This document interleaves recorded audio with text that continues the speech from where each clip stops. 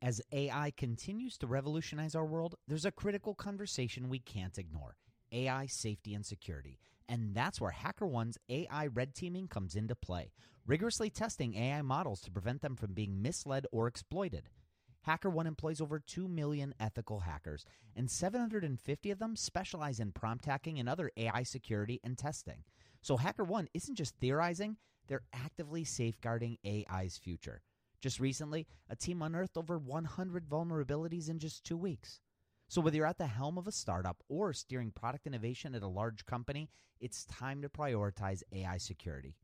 Visit hackerone.com/AI for more. Again, hackerone.com/AI.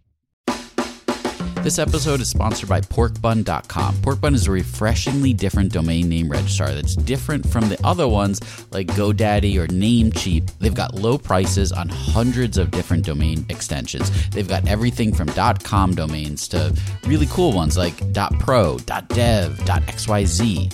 Every domain name at Porkbun comes with tons of freebies too, like SSL certificate, Whois privacy, DNS, URL forwarding, and hosting trials. Because why pay for things that should be free, right? All these incredible features and tools are backed by incredible support, 365 days a year, and more 5-star reviews on Trustpilot from real customers than anyone else. Look, you can get $1 off your next domain name from Porkbun and see why they're the best domain name registrar around by using our code.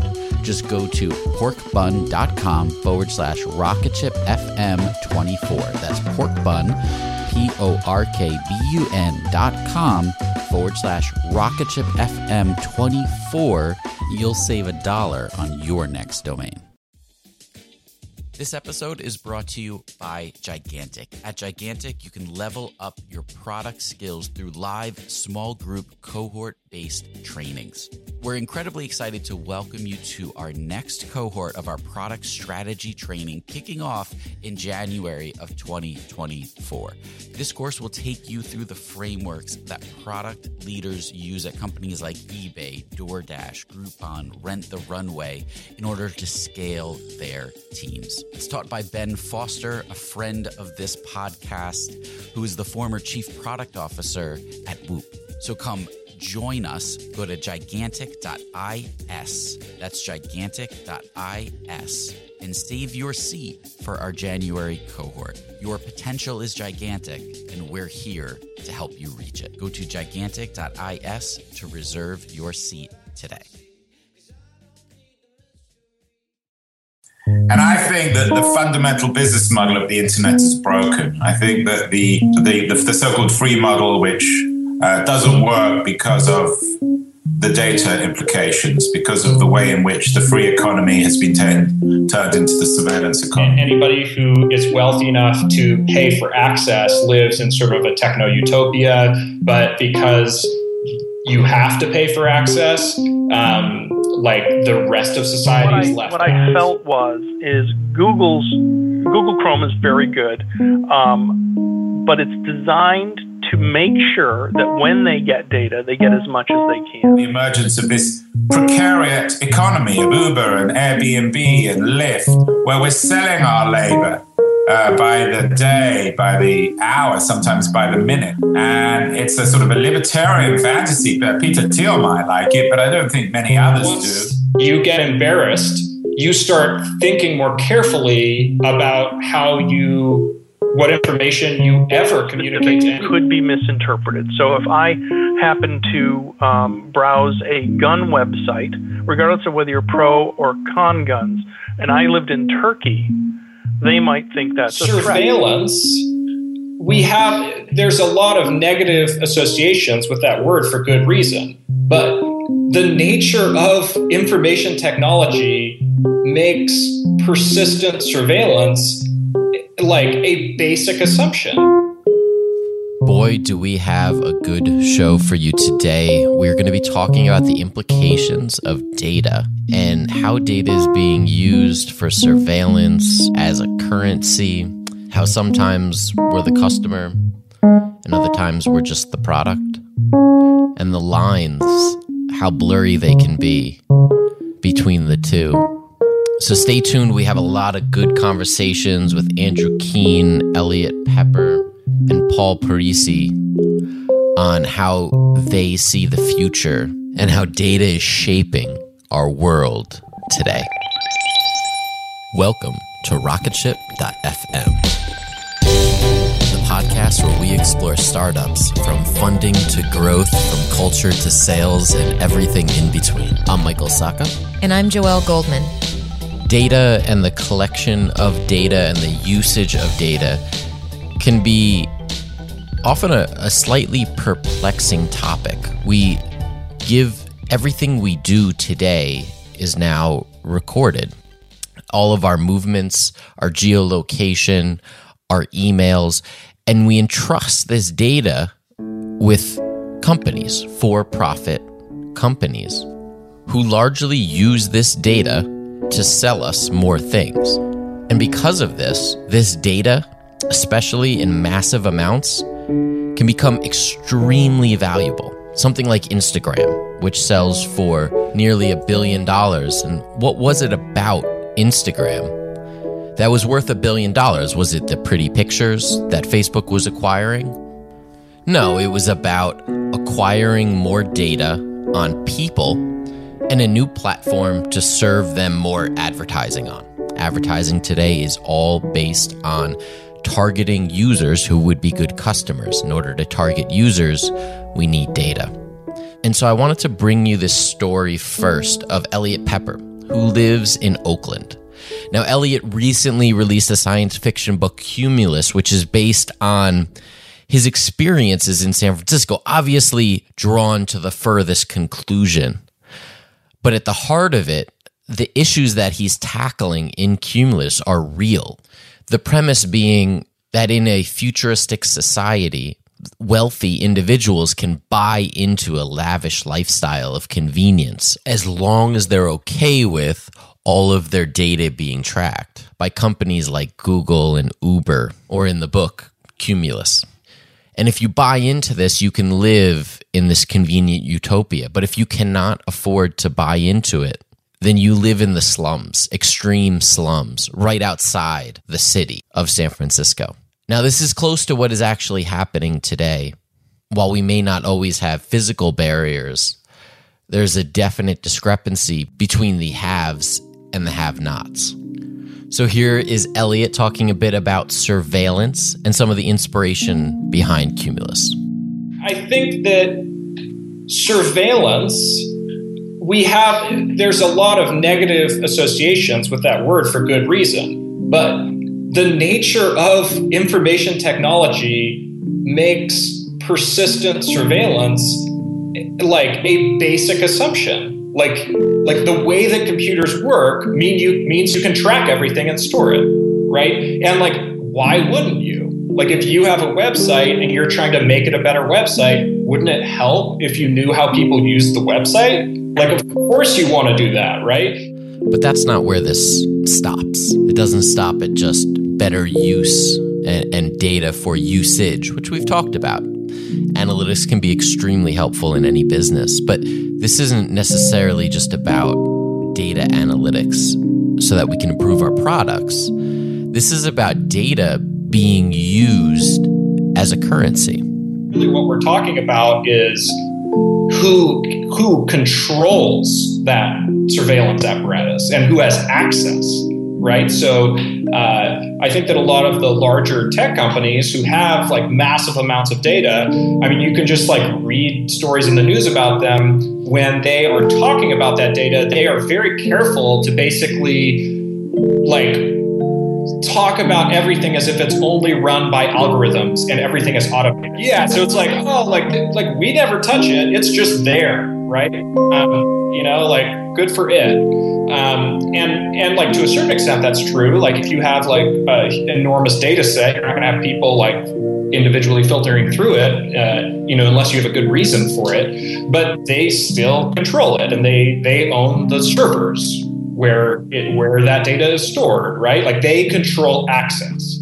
And we, as users, have no right or have no ability, whether or not we have the right, is a different question. But we have very little ability or capacity to deny them that access. And I don't think Elliot's saying that we should have access. I think it's a question that we need to ponder as a collective society, is how do we deal with this new form of information that we're giving away freely, but we're also receiving value in using Facebook and Google, incredible value.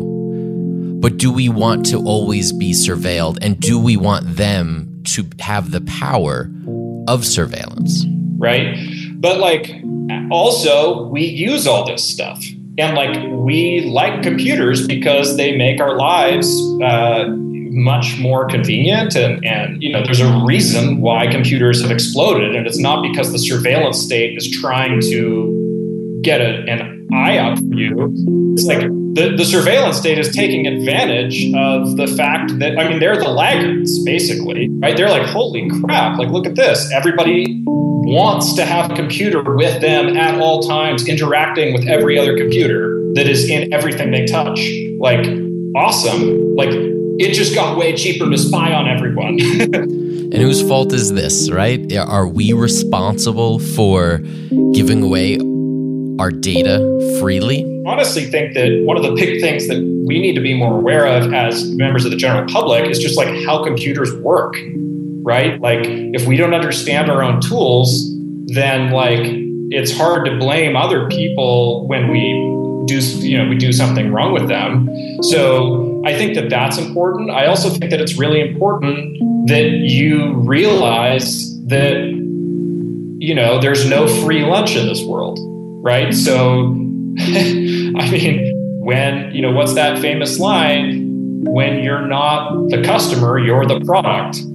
And this is what we see with, the Facebooks, that model where we use the product for free, but it collects everything or as much as it can about us, our use on the application, and even our use all over the web with the Facebook like button, giving them access to more and more of our data. And Google's the same way. While they give us access to an incredible amount of information, in exchange, they're collecting as much information about us as possible. With Google Maps and Google Drive and Gmail, all of these applications are built in order to collect more and more data from us. And we're going to hear from Paul Parisi on this in just a minute, but first, a quick word from our sponsor.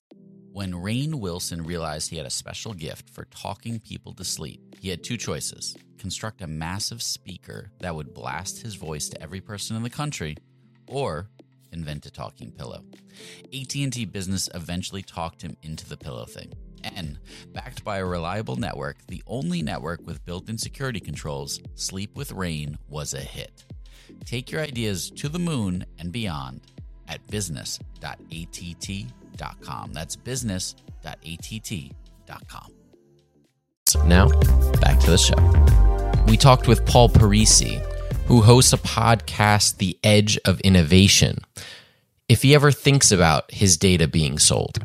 I don't. The value proposition that I weigh in my mind is, what am I getting out of here that, is a benefit? And, for example, I do not use Google Chrome very often. I use Firefox. So that is a little bit of a, you could get in a room and people call you crazy, or you're right, or you're paranoid in the wrong way or the right way.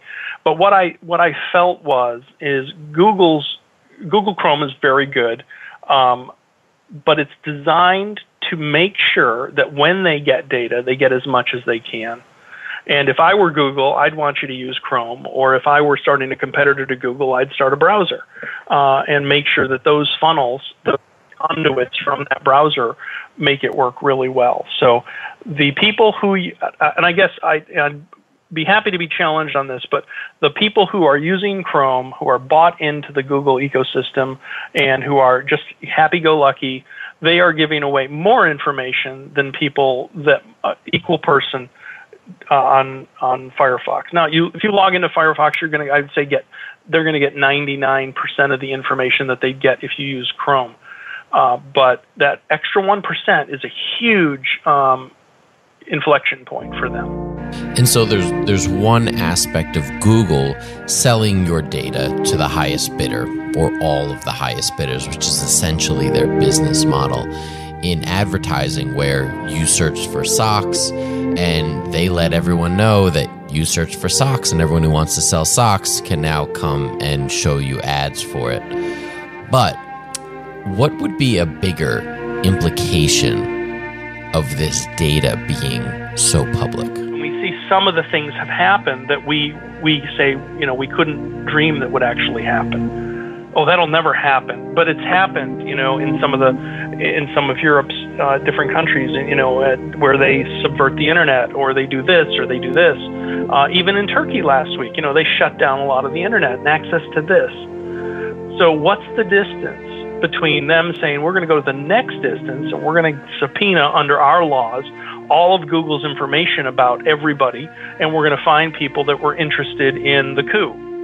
And given our current capabilities, when we hear comments like this, the database is okay, and watch list is okay, and surveillance is okay. If you don't mind, I want surveillance of these people that are coming in. It's really no longer a crazy idea. It's actually extremely possible. We wouldn't even have to stand in line and register. It could just be done through our internet history and figure out what we're interested in and make a good guess of who should be surveilled and who should not. But we could take a step back from the ledge for just a second and talk a bit about the business model of the internet. Is the free model of the internet really the right solution? Here's Andrew Keen, author of The Internet is Not the Answer, with his opinion. Founders need to think differently. Founders need to think radically. I'm no great fan of Peter Thiel, but I think he makes the point clearly in his 0 to 1 book that the only way forward in this increasingly dynamic and creatively destructive economy, although unfortunately it's more destructive than creative at the moment, is to really think against the grain. And I think that the fundamental business model of the internet is broken. I think that the so-called free model, which Google and Facebook and so many of the other companies have been very successful with, made fortunes for their founders and for their investors, doesn't work because of the data implications, because of the way in which the free economy has been turned into the surveillance economy. So there's a huge opportunity for entrepreneurs, for founders, to reinvent the business model, to rethink how people pay for their online services. Now, this is not obviously a simple solution, nothing that we can change overnight, but what did Andrew suggest? My argument has always been that people should learn to pay again. Maybe I'm slightly conservative here, but consumers need to be educated too. Consumers at the moment are the fall guys. They're the ones who are being exploited. They think they're getting a great deal with the free economy, but they're not. They're paying very heavily for it in the destruction of their privacy. And how could you even approach charging people for what they have right now for free? I mean, Google Maps, even Google itself, the amazing search engine that gets better by the day. How can you get people to find an alternative and then actually charge them for it? Well, I think as this new economy makes more and more sense to people, as we have, using the example of Google, which is the best example, the most compelling example from my point of view, as it becomes clear that Google is joining up our data from its intelligent home applications like Nest, if Google has a self-driving car or partnerships with self-driving car companies, obviously Maps, search, video, Android, as all these things begin to sort of permeate every aspect of our lives. Plus, of course, there's the wearable revolution. By 2020, Ericsson says there'll be 50 billion intelligent devices. So, again, without sounding sort of too cliched, we really are reaching a tipping point with this stuff. I don't think we've quite reached it yet. And there will be more and more data disasters. We haven't come to a Chernobyl yet, but I think there will be eventually a Chernobyl. And I think consumers will begin to come to their senses. It's never obvious until it's obvious, right? And that's what founders understand as well as anyone. And, you know, maybe in 5 years, what I'm saying will make complete sense. But at the moment, it doesn't. But at the same time, I think most people would acknowledge that, you know, even the Googles and the Facebooks of the world, that the economy is not working ideally in this exchange of consumer data.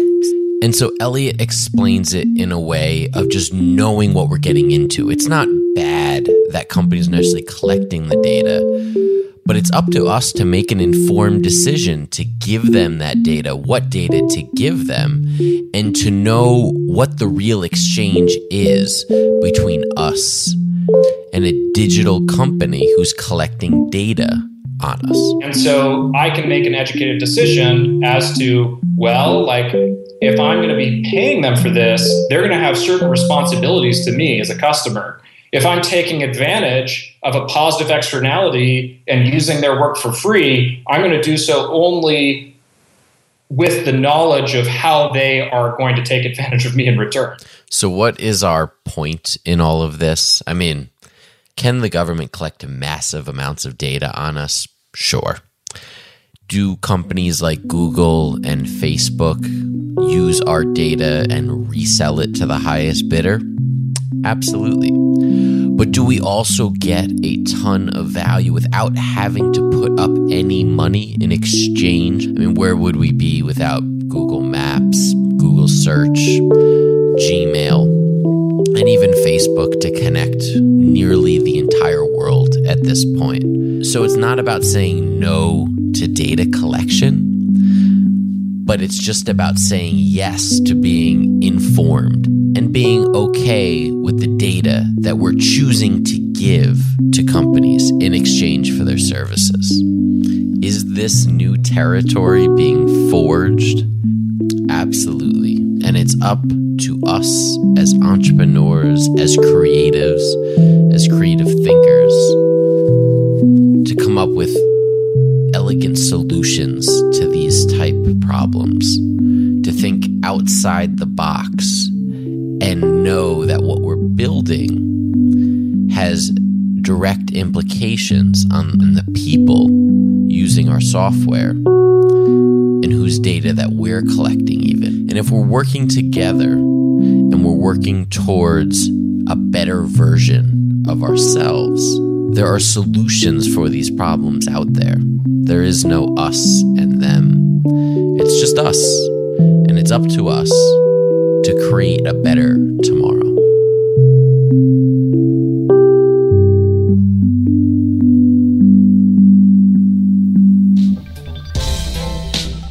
Big thanks to all our guests tonight. Elliot Pepper, who just released his latest book, Neon Fever Dream, which is now available on Amazon. It is about, well, let me just have Elliot tell you. It is about a dark secret hidden in the swirling dust and exultant revelry of Burning Man.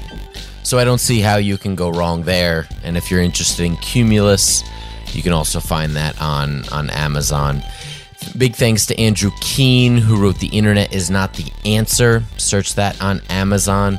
And to Paul Parisi, who hosts the Edge of Innovation podcast, which you can find on iTunes or on his site, paulparisi.com. We have a bunch of really great interviews coming up this next week. So we'll be doing an interview with Elliot on Sunday. You can listen to the full interview, which we took some clips from today's show out of. And then we've got two more. They're surprises right now, but next week, you're definitely not going to want to miss them on Wednesday and next Sunday. And then after that, we start our next series on product. And this is going to be a good one. So stay tuned for that. If you haven't yet, subscribe on iTunes or Stitcher or Google Play, wherever you listen to this podcast, and leave us a quick review. Just leave us 5 stars. You've made it this far. Tell us why you're listening. I would love to hear from you. If you have just any general comments, email us team@rocketship.fm or tweet us rocketshipfm. You can follow me at Michael Saka and Joel at Joel Goldman. So we'll see you here right back in just a couple days.